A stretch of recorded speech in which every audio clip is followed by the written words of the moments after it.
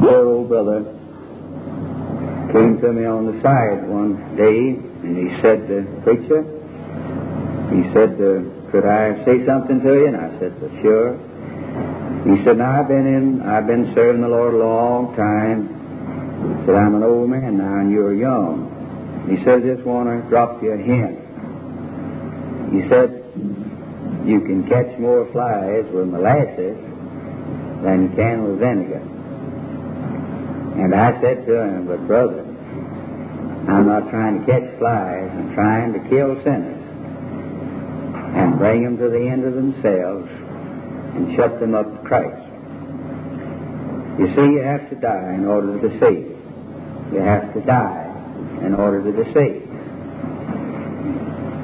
Now, if that's true, then the greatest need of our churches today is for the news to get out that God's people are waiting upon God in prayer that will not take no for an answer. And I have not any use to try to advertise the preacher. People have heard about that before. There certainly would be something strange if people all over this community got afraid because they heard that God's people were on their knees. You see, in order to get anybody saved, you have to preach a message that makes religious people mad and makes wise people laugh, say it's crazy. For the preaching of the cross is a scandal to religious people, and it's foolish to worldly wise people. But it's the power of God to those who are saved, and the wisdom of God. We have to preach a message that kills people, and that's not nice to hear. And if that message goes forth on ground that hasn't been watered by the prayers of God's people, it burns instead of blessed. If I knew how, I would say another word to encourage every child of God. We've had meetings and meetings, programs and programs. We're getting worse in the ditch all the time. You know I'm telling the truth. Your own loved ones don't pay much attention to you when you talk to them about the soul. Your own neighbors don't want you to talk to them much. We're in a desperate shape. And there's just one remedy, and that's prayer, an answered prayer. And the victory will be decided in the battle won or lost in the place of prayer. Amen. That's right. I wish I could encourage all of you to see that. Now tonight, if you have your Bible, the 17th chapter of the Gospel of John is our first scripture. And I'm asking you tonight this question. Do you know God? Do you know the God whose character and purpose and will and provision is given to us in this blessed book? Now I know that you have a God. A man has to have a God. All men have a God. You boys and girls have a God. You worship some sort of a God. You've got a God. You serve it, or Him. And the business of getting men to the true God is a terrible business, because you've got to kill a man's gods before he'll find the true God. Now, if you start killing a man's God, he'll fight you. Some of us have made a God out of doctrine. Some of us have made a God out of tradition. Some of us have made a God out of our own denomination. Some of us have made a God out of money. Some a God out of pleasure. Some of us have taken our own little pocket knives and whittled us out of God. That'll enable us to be religious and still live in sin. You either know the true God or a God of your own imagination. This generation is like the people who were God's covenant people, God's elect nation, a few of whom were saved. The whole nation, the Jewish nation, was elect as a nation, but only a few of them knew the Lord and were saved. There was a remnant, even out of God's chosen nation. And it said in the Old Testament of them that they feared God and served their own idols. And that's a true picture of many today. They fear God and serve their own idols. Do you know the God of this book? I propose to ask that over and over again tonight, because when I read the text you'll find the importance of it. In the 17th chapter of John, beginning with verse 1, follow me now. These words spake Jesus, and lifted up his eyes to heaven, and said, Father, the hour is come. Glorify thy Son, that thy Son also may glorify thee, as thou hast given him power over all flesh, that he should give eternal life to as many as thou hast given him. And this is life eternal. Now watch it. And this is life eternal, that they might know thee, the only true God, and Jesus Christ, whom thou hast sent. My Lord said, no man knows the Father but me. And if any man gets acquainted with God, I'll have to introduce him. Here the Lord says that he's the one that gives eternal life to men and women. He's the only one that has the power to do it. He is the giver of eternal life to men and women. And then the Lord Jesus tells us what eternal life is. This may shock you, but hold on till you see it. Eternal life doesn't have anything to say about how long the life lasts.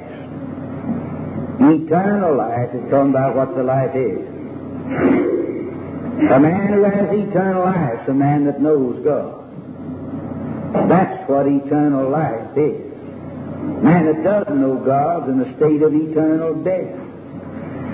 And a man who knows God has eternal life. We Baptists had better watch this now.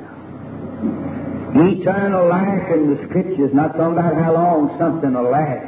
It's talking about the quality of it. And eternal life is simply to know God. Not know about Him, but know Him. This is life eternal, to know God. That's what Jesus said it.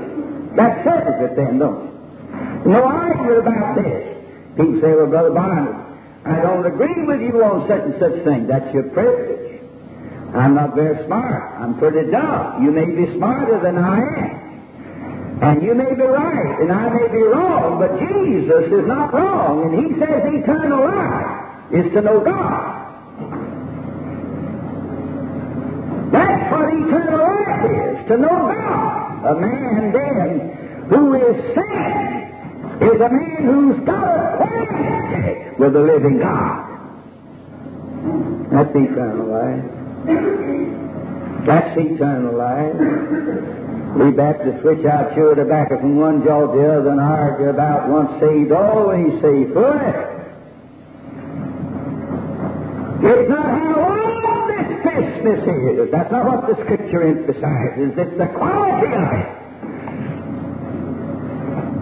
Ladies and gentlemen, that's enough to make our hair stand on our head in this day. When we know it to be the pure God, do we know it? What kind of God do you worship? What kind of God do you serve? Man's got to have a God. He's just bound, determined to have one. In the olden days, when men didn't like the knowledge they had of the true God, they said, "Put on Him." And then they began to cut out little gods of their own. Man's got to have a God.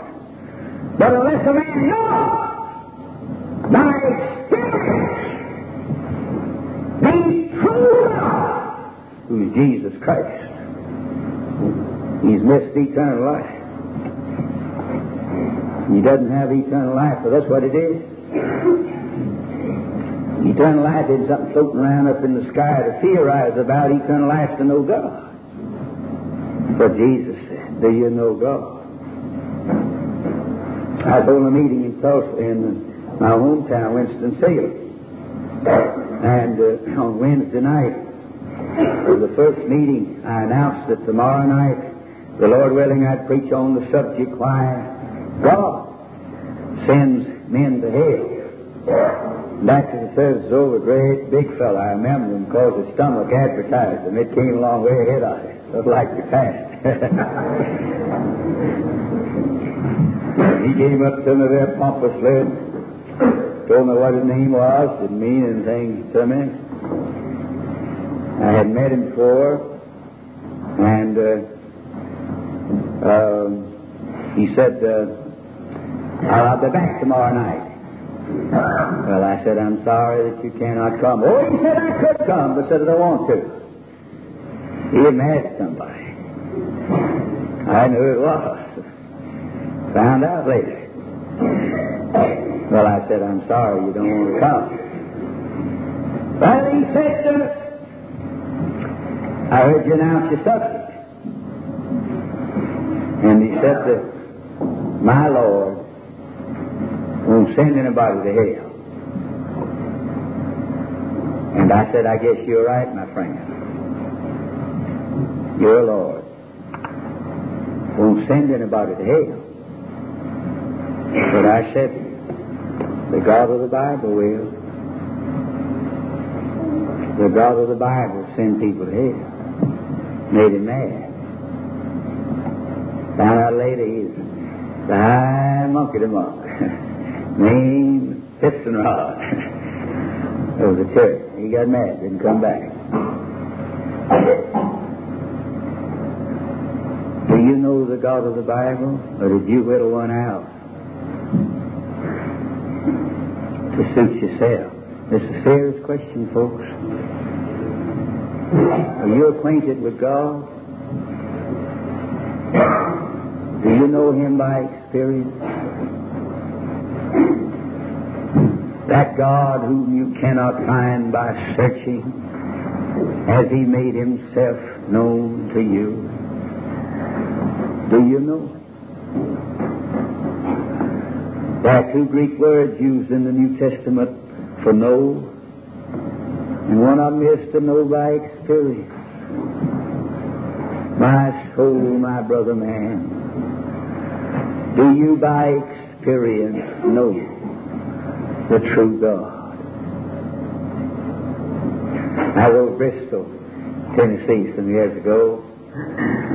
We had lots of stir. And I remember the pastor took me out one day into the country to have dinner with one of his deacons who lived in the country. And I'm telling you the truth. I ain't preaching now. I'm telling the truth. They had 4 different kinds of meat. I don't know how many kinds of vegetables. 2 or 3 kinds of cheese. 3 or 4 kinds of pie. Buttermilk came from a cow, not from a bottle. And it was a sight. There was a lot of beef and chicken and pie and cake and beans entered the ministry that day. Well, I sat at this end of the table, and the dear deacon sat down there. And I could tell during the service that he had mad at somebody. And who it was. And he had a great big Adam's apple. It was a big one. Looked like a turkey gobbler's Adam's apple. You've seen it, haven't you? He'd take a bite of chicken, and that old Adam's apple would bob up and down. He was red in the face. And quickly he said, "Preacher," he said, "the God I worship won't do like you preach." I never said a word. I was beginning to smell him out. He was mad at somebody. And I wanted some more chicken then to the minister before I got thrown out. And I kept on eating. And directly he said, "Preacher, you hear what I said?" I said, "Yes, sir." I just kept on eating. I said, "Yes, I didn't want to start a fight because he's bigger than I was." And there I was. And directly he said, "I said the God I worship won't do like you preach." He said, "What have you got to say about that, sir?" And that's all I couldn't get out of it. And I said, "I'm sure you're telling the truth. The God you worship won't do like the God of the Bible." Now, ladies and gentlemen, it'll not do to answer facts by creating a God that does like you want God to do. Beware of creating your own God. Because the only eternal life for sinful men is to know the true God. And I think that nowhere is the issue joined about the God that men and women know, whether He's the true God or the God that men have created out of their own imagination.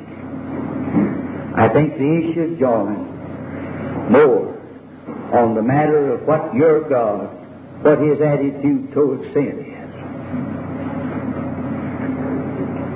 What is your God's attitude towards sin? I was in Texas the other day, and a deacon told me, he said, "Preacher, as far as I know, there's just one sin in my life. But," he said, "I'm saved, and I can't be lost. And," he said, "I get a lot of pleasure out of that sin." And I said, "Brother, I hope you have a good time, because you are sure to burn in hell as I'm preaching to you. Because any man who worships a God will let you rest when you know the sin in your life, you've got the wrong God." Amen. You know a God that you sunk of, and yet that's the common conception today. I know this is wrong, but I'm going to heaven anyhow. No, you ain't. Not with that attitude. Not with that attitude. Oh, beloved, do you know the true God, who hath eyes so pure that He cannot look on sin, nor behold iniquity, who must save you from all iniquity who sends you to hell? Do you know that God? Do you know? Do you and your God have fellowship when there's anything in your life that you know to be wrong? If you do, you built your own God, and you do not know the God of the Bible. Nowhere is the issue joined more than when we face this question: what is it you towards sin? Does the the God you worship have?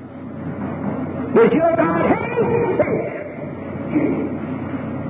Does your God propose to punish sin? Does your God, has He set Himself to the proposition that He will by no means clear your guilty? What attitude does the God you worship have toward sin? I've never seen much of the breath of revival. Once in a while, God has been good, and it seemed He opened the windows of heaven, brought a spirit of prayer and confession, making things right on the part of His people. The Spirit of God was outpoured, and then it's wonderful to be around. Makes you hungry to see real revival. And I went one time, some years ago, to hold a meeting under these circumstances. I'd been in the town in a church meeting. God was pleased to bless, and no small stir in the city. On Tuesday night of the first week, they had started a petition down at the big mill where everybody worked. They had several hundred people sign it by Wednesday. And the petition was to run me out of town. Wednesday night, they said I was radical. Why, they said that fellow believes in holy living. So that fellow preaches that unless you try and act to perfection, you're not saved. So that fellow preaches that you can't have any sin. But if you can be content to indulge in any sin, you're lost. Let any sin come to your knowledge. If it doesn't break your heart, cause you to turn and forsake it, you're lost. You do not know God. Well, they said that fellow's a whole Lord. Isn't that awful that Baptists, who in all their creeds say they believe in Bible salvation, and yet we're making fun of holiness. And they're going to run me out of town. And God came to the rescue. And my soul, He turned defeat into victory. I've never seen anything that tasted like revival until God's people got out on the limb where they'd be disgraced or God had come to the rescue. I've never seen revival yet till people got to praying definite so they'd know whether God listened to them or not, asking God for something definite. And the whole city was stirred. And when the meetings were over, the pastors of the town asked me to meet with them. Imagine this. Never happened but once in my little ministry. And they said, we'd like to talk to you about coming back to our city in a citywide meeting. Most citywide meetings are jokes. And so I said, well, what about it? And they said, well, we'd rent the city auditorium and we'd buy you an hour's time on the radio and we'd promise to pack the thing out and we'd get our people behind it and we'd be on our faces before God if you'd come for a month. But they said, now, we want to make two requests of you before we agree on this meeting. And they said, the chairman said to one of the spokesmen said, we're not trying to tell you how to run your business, but this is out of deep conviction. They said, would you come to our city and agree before you got here that you'd preach 3 weeks on one subject and not give any kind of an invitation? Well, that's so unusual. And I said, what is the subject? They said, would you come for the time on the radio every day and every night in the auditorium? Would you preach on one subject? What is it? The subject, will the God of the Bible punish sin? Don't anybody believe He will now? We've waited without a little God that won't punish sin. Nobody's screaming for mercy now because they don't believe God hates sin. They said no use for us to try to get men to be saved. They ain't got them to be saved from. They don't think that God will punish sin. If God won't punish sin, I see no use of men having a Savior. For the Savior came to save men, F-R-O-M, from sins, and if God don't punish sin, I don't see where we need to be saved from them. These preachers said, we preaching our hearts out here, and nobody wants to be saved. Nobody wants to be done with sin. Nobody wants to be turned to righteousness. And the reason for it is that nobody much believes that God will punish sin. And said, instead of trying to get people to accept Jesus as Savior when they don't feel like they need Him, if you come and preach 3 weeks on the radio and in the auditorium on the subject, will God punish sin? We pray for you and lay on our faces that God Almighty take the truth over the radio and in the auditorium.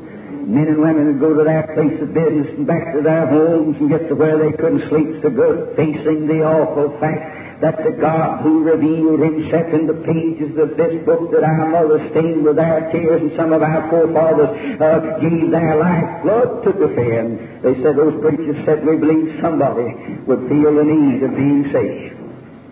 Being saved. And I went. And one time in my life I saw Holy Ghost conviction. I saw men who could not go to their place of business. I saw people have to go to the hospital so stricken with the fear of God. They said the people went crazy. One young woman was sent to the asylum and got through cussing me yet. But conviction seized that town. Businessmen were saved. Church members were saved.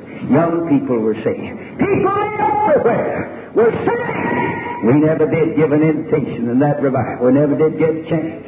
We never did get a chance. As long as you have to invite people to come to Jesus, you ain't in spirit of where God wants us to be. That's right. Amen. Amen.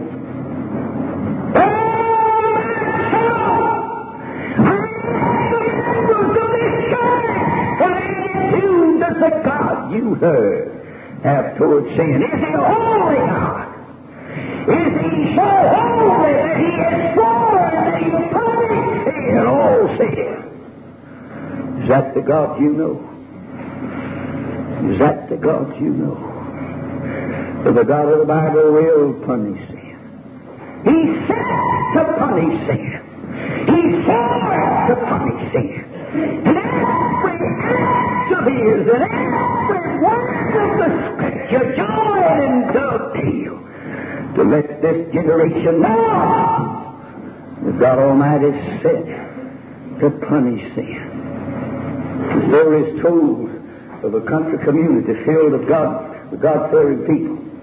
And a man moved in the community and bought a farm right next to the little church where the people worshipped. And this man was an unbeliever. And he'd work all week on his farm, and then on the Lord's day he'd pack up his tractor and he'd plow around his land right close to the church so that the noise of the tractor would interfere with the worship. Oh, he was a tough hombre. And so nothing took place.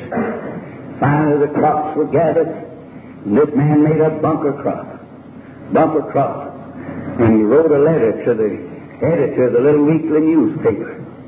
And he said, I violated your Sabbath day and I plowed my fields on Sunday while y'all was in church. And he said, I've made more per acre than anybody in this country. He says, I proved to you that you don't have to pay any attention to this God business. And the editor published the letter without comment, except down at the bottom of the letter, he said, my friend, God don't settle accounts in the month of October. Just hold on a little while. God don't always settle accounts in the month of October. But it is appointed unto man once to die. And after that, the judgment. After that, the judgment. May not be in October, but it'll come. When God deals with men and women about the sin question. The God of the Bible is against sin. The God of the Bible is set to punish sin. And the God of the Bible proposes to send men to hell, there to punish them forever for their sins. Not for their father's sin, but theirs. Not for society's sin, but theirs. The God of the Bible hates sin. I wouldn't be critical, but I heard a young preacher who had been listening to some older preacher try to apologize for God. And this young preacher had copied a statement I've heard many times, that God does not send people to hell, they send themselves. Why, it's just as silly as to say, I break the law, I arrest myself, I put myself in jail, I try myself, I go out and form a jury and sentence myself, and then I execute myself. Oh, let's not try to apologize. The God of the Bible sends people to hell. Does yours?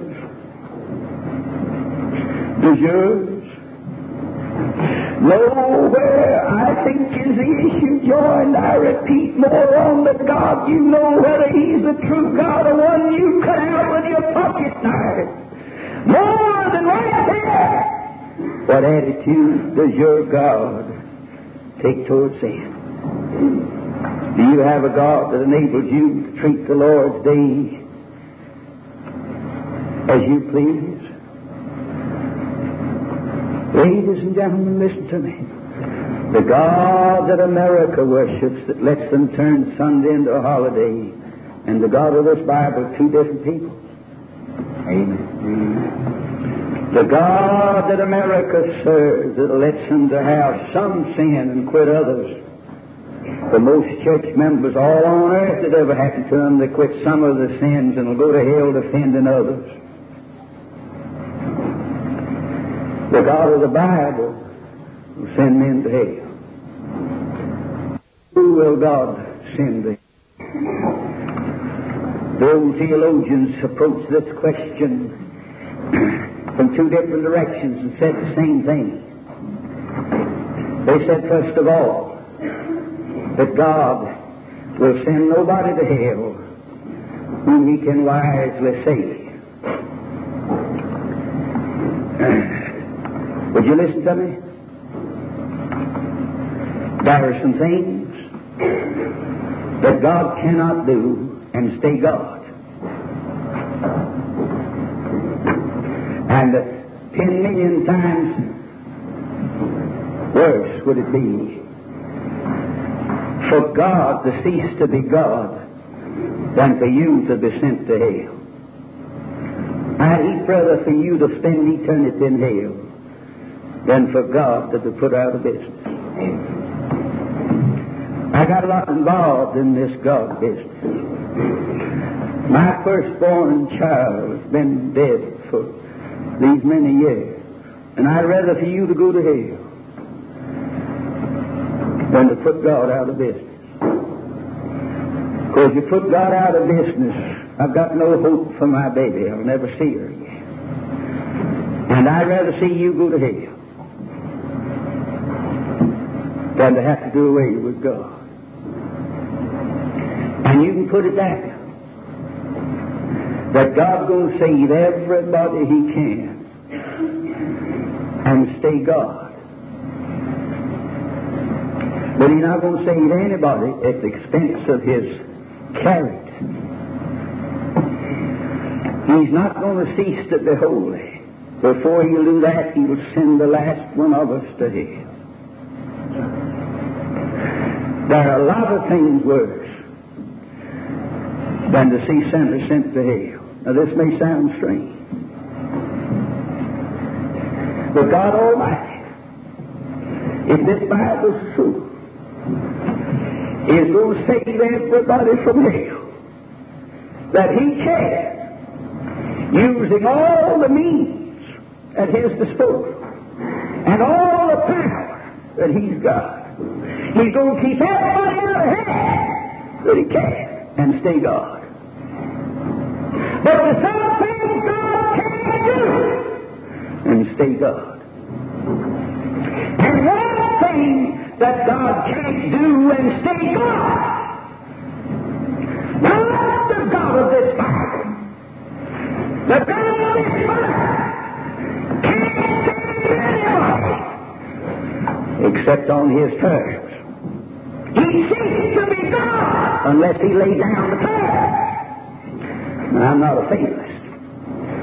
Brother, I believe this world in the hands of God, not blind faith.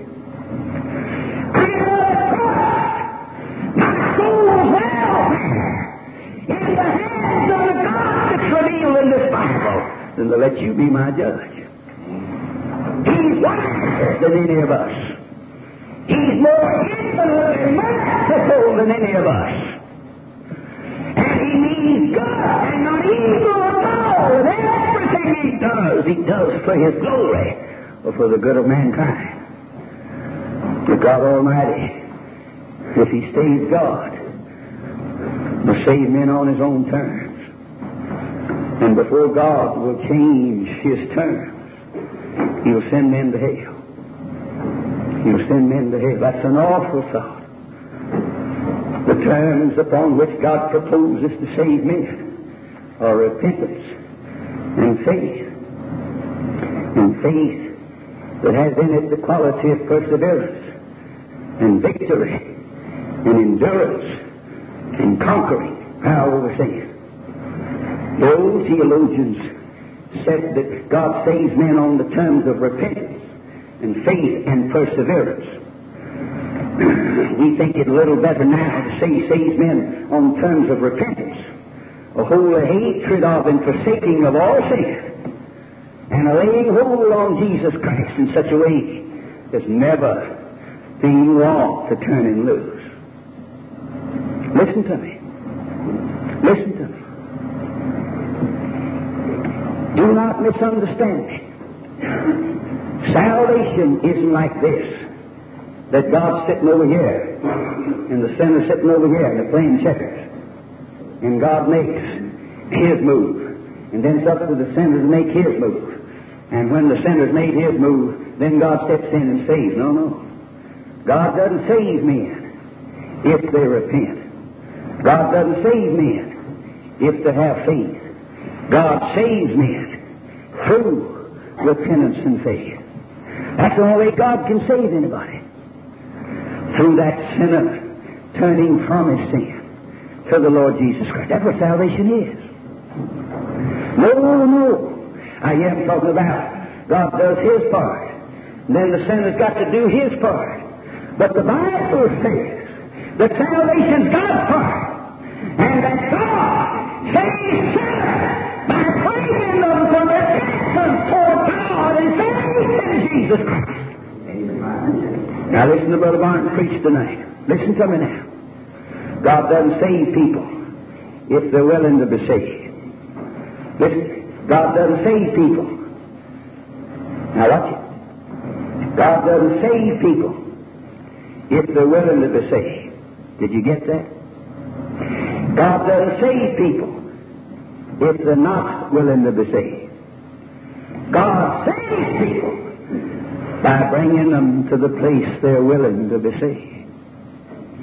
Sinner, listen to me. Listen to me. Until you see that, you are sure to go to hell as I'm preaching to you. As long as you think it's in your power to do something that'll fix it so God will save you, you'll never be saved. Amen. You're in the hands of God. You can change your ways, but you can't change your heart.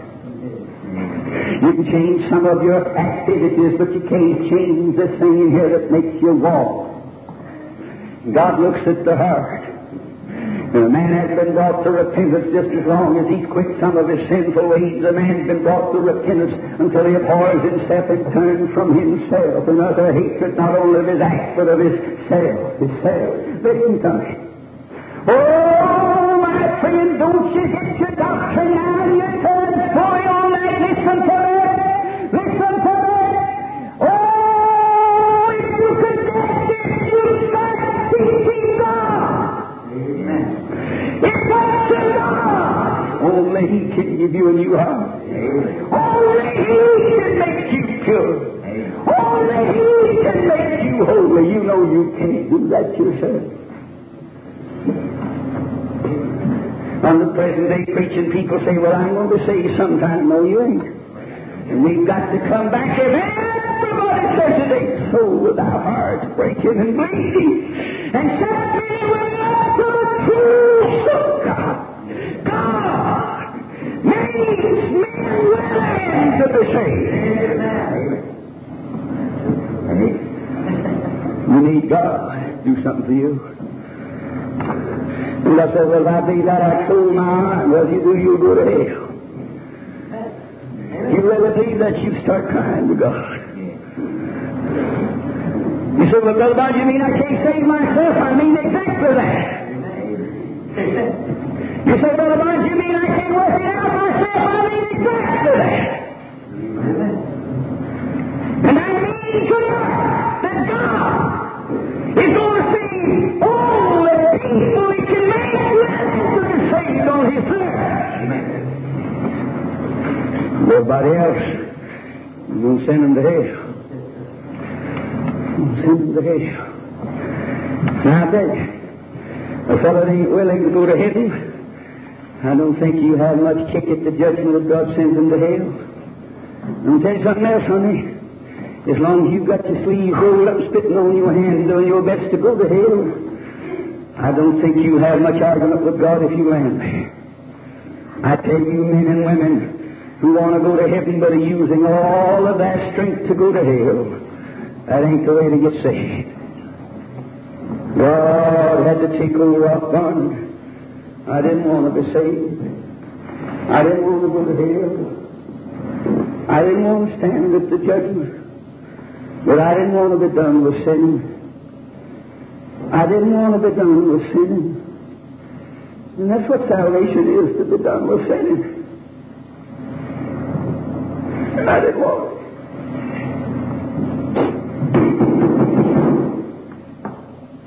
When I tell you that no man can come to the Lord except the Father draws him, I'm not arguing doctrine to you. I'm not closing the door in your face. I'm showing you where it is. Oh, my soul sinful. God makes people willing to be saved on God's terms. Wonder why He hadn't made you willing yet.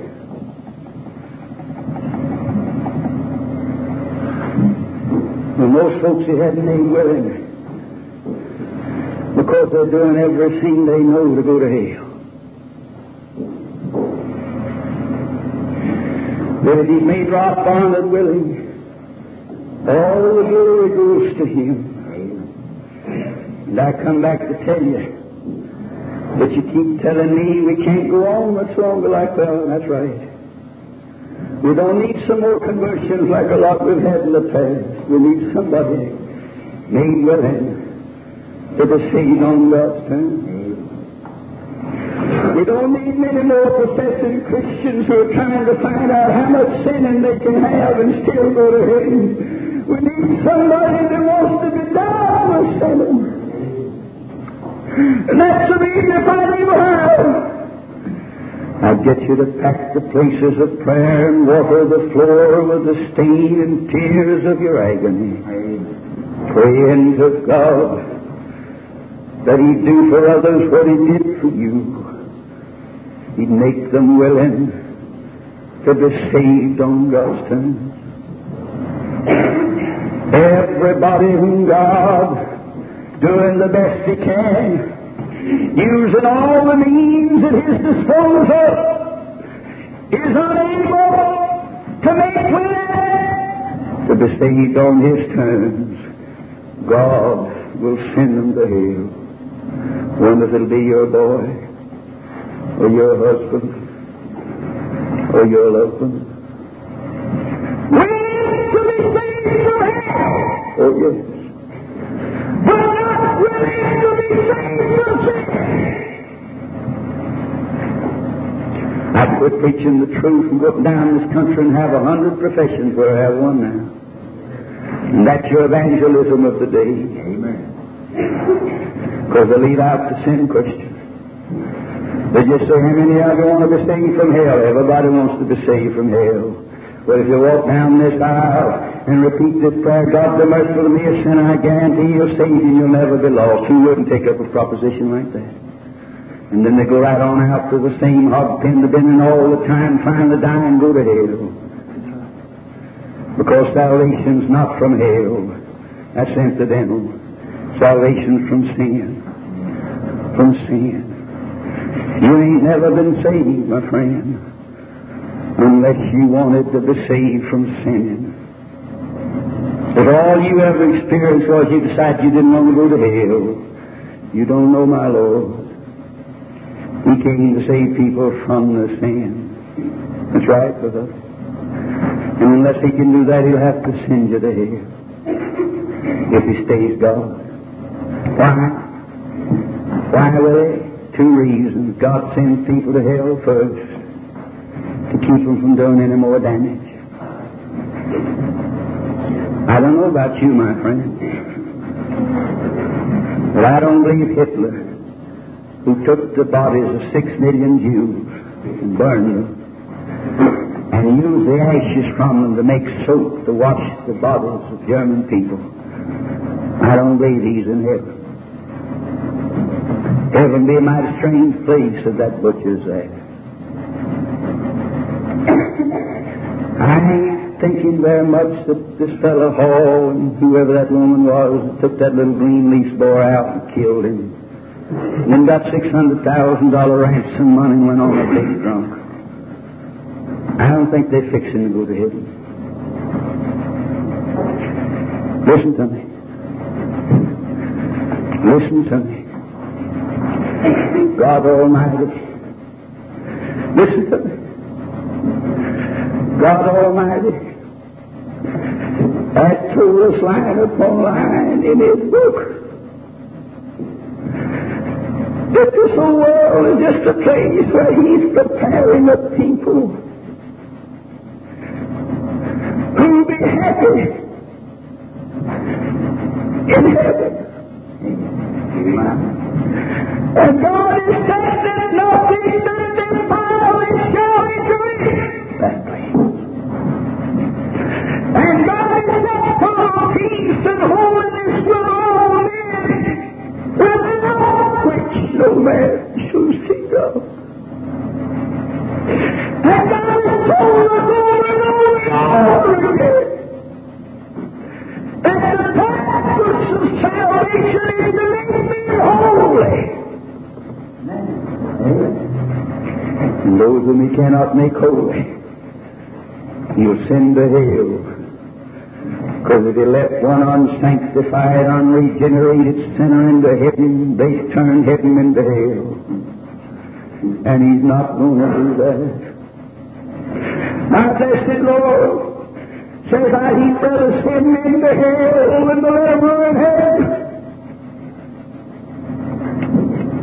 And whether that's the kind of God you serve or not, it's the kind of God that's in the Bible, who proposed that the eternal city shall be occupied by people who are happy in the presence of God, and they'll not have to have anybody as policemen up there.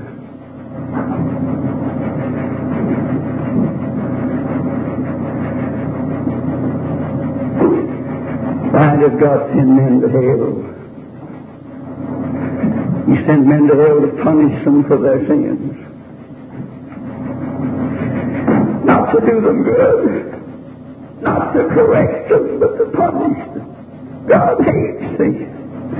He got to put down sin. He proposes to do it. He's hot on the trail of the sinner.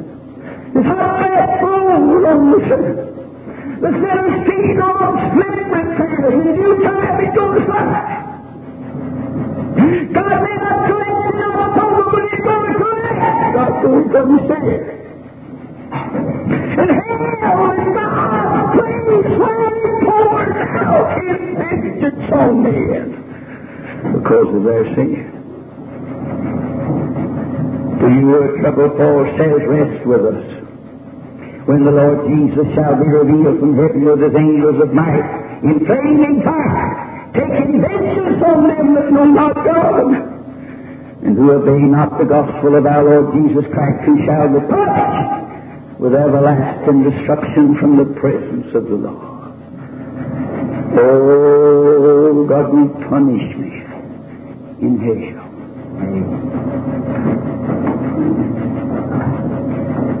God's going to punish me in hell. You're an infidel. You're worse than an infidel. If you believe that, and do not cry mightily to God, going to have mercy on sinners. How much longer can we make out like we believe the Bible until we go to acting as we would if we did? I was down in the city of Mobile, Alabama, and was on the radio in a tent meeting, and had 30 minutes on the radio. And I was led, I thought, to preach on judgment, hell, and for 3 solid weeks I did on the radio. People came to the tent under conviction, whittled down by God through the message over the radio. And then the phones began to ring. The religious people of Mobile were angry. People being saved in the store buildings. People talking about the things that got on the street. The religious people were getting angry about it. And they began to phone into the manager and said, "You must take that fellow off the air." So we can't stand it any longer. He said he got everybody disturbed and all that hell business. And said, "If you don't take him off the air, we're going to quit advertising with you." And some said, "If you don't put him off the air, we're going to write the Federal Commission and have your license taken away." And he came and told me all about it. And I said, "We're buying the time, and I certainly don't want to cause you any embarrassment. We'll just go off there." He said, "No, you won't." He said, "No, you won't." He said, "I know the Lord." And he said, "This is the first time I ever saw anybody in this town interested in escaping the judgment of God." And he said, "If it breaks me, you're going to stay on there." Bless his heart. And so I did. I got a letter, I remember, one time from a friend. And in his letter, he showed that my message hadn't got over to him. He said, "Young man, I've been listening to you preach, and I want to differ with you." He said, "I do not believe that it would do a sinner any good for God to send him to hell. I don't understand how he missed my message as much as he did, but he did. I do not believe," he said, "that it do a sinner any good for God to send him to hell." And the next day I made that my sermon. I didn't call him by name. I just said, "A friend writes, and I think he's missed my message altogether." I said, "His position is that he does not believe it would do a sinner any good for God to send him to hell." And I said, "That man's exactly right. It won't do a sinner any good for God to send him to hell. For God don't send people to hell to do them good. God sends people to hell to punish them for the sin. That's why God sends men to hell, to punish. This is awful, but it's so. This is so. You see why I try to get you to pay the price in agony before God. The people in your city don't think God hates sin. They think God's a nice fellow that looks over sin, but the God of the Bible is forward to punish sin. If you do not think He meant this, tell me why He hung His Son on a cross. If God won't punish sin. God, look at all the world. We're lost men and women in love, moved, and hung His Son on a cross. the safety and the salvation and the forgiveness and the victory and the joy and the peace in Him. But there's wrath and coming judgment everywhere else. And until the sinner flies to Him for refuge, he's under the very present wrath of a holy God. Of a holy God. My friends, the God of the Bible is out to punish sin. To punish sin. Every drop of blood from my Lord's veins says God will punish sin. Every agony of my Lord on the cross says there's no other way. There's no other way. Listen, sin is so terrible that in order to keep a single human being out of hell, God had to die. Like sin is. May God bring us to the place of prayer. This Reformation audio track is a production of Still Waters Revival Books. SWRB makes thousands of classic Reformation resources available, free and for sale, in audio, video, and printed formats. Our many free resources, as well as our complete mail order catalog, containing thousands of classic and contemporary Puritan and Reformed books, tapes, and videos at great discounts, is on the web at www.swrb.com. We can also be reached by email at swrb@swrb.com, by phone at 780-450-3730, by fax at 780-468-1096, or by mail at 4710-37A Avenue, Edmonton, that's Edmonton, Alberta, abbreviated capital A, capital B, Canada, T6L3T5. You may also request a free printed catalog. And remember that John Calvin, in defending the Reformation's regulative principle of worship, or what is sometimes called the scriptural law of worship, commenting on the words of God, which I commanded them not, neither came into my heart, from his commentary on Jeremiah 7:31, writes, God here cuts off from men every occasion for making evasions, since he condemns by this one phrase, I have not commanded them, whatever the Jews devised. There is then no other argument needed to condemn superstitions than that they are not commanded by God. For when men allow themselves to worship God according to their own fancies, and attend not to his commands, they pervert true religion. And if this principle is adopted by the papists, all those fictitious modes of worship in which they absurdly exercise themselves would fall to the ground. It is indeed a horrible thing for the papists to seek to discharge their duties towards God by performing their own superstitions. There is an immense number of them, as it is well known, and as it manifestly appears. Were they to admit this principle, that we cannot rightly worship God except by obeying his word, they would be delivered from their deep abyss of error. The prophet's words, then, are very important, when he says that God had commanded no such thing, and that it never came to his mind, as though he had said that men assume too much wisdom when they devise what he never required, nay, what he never knew.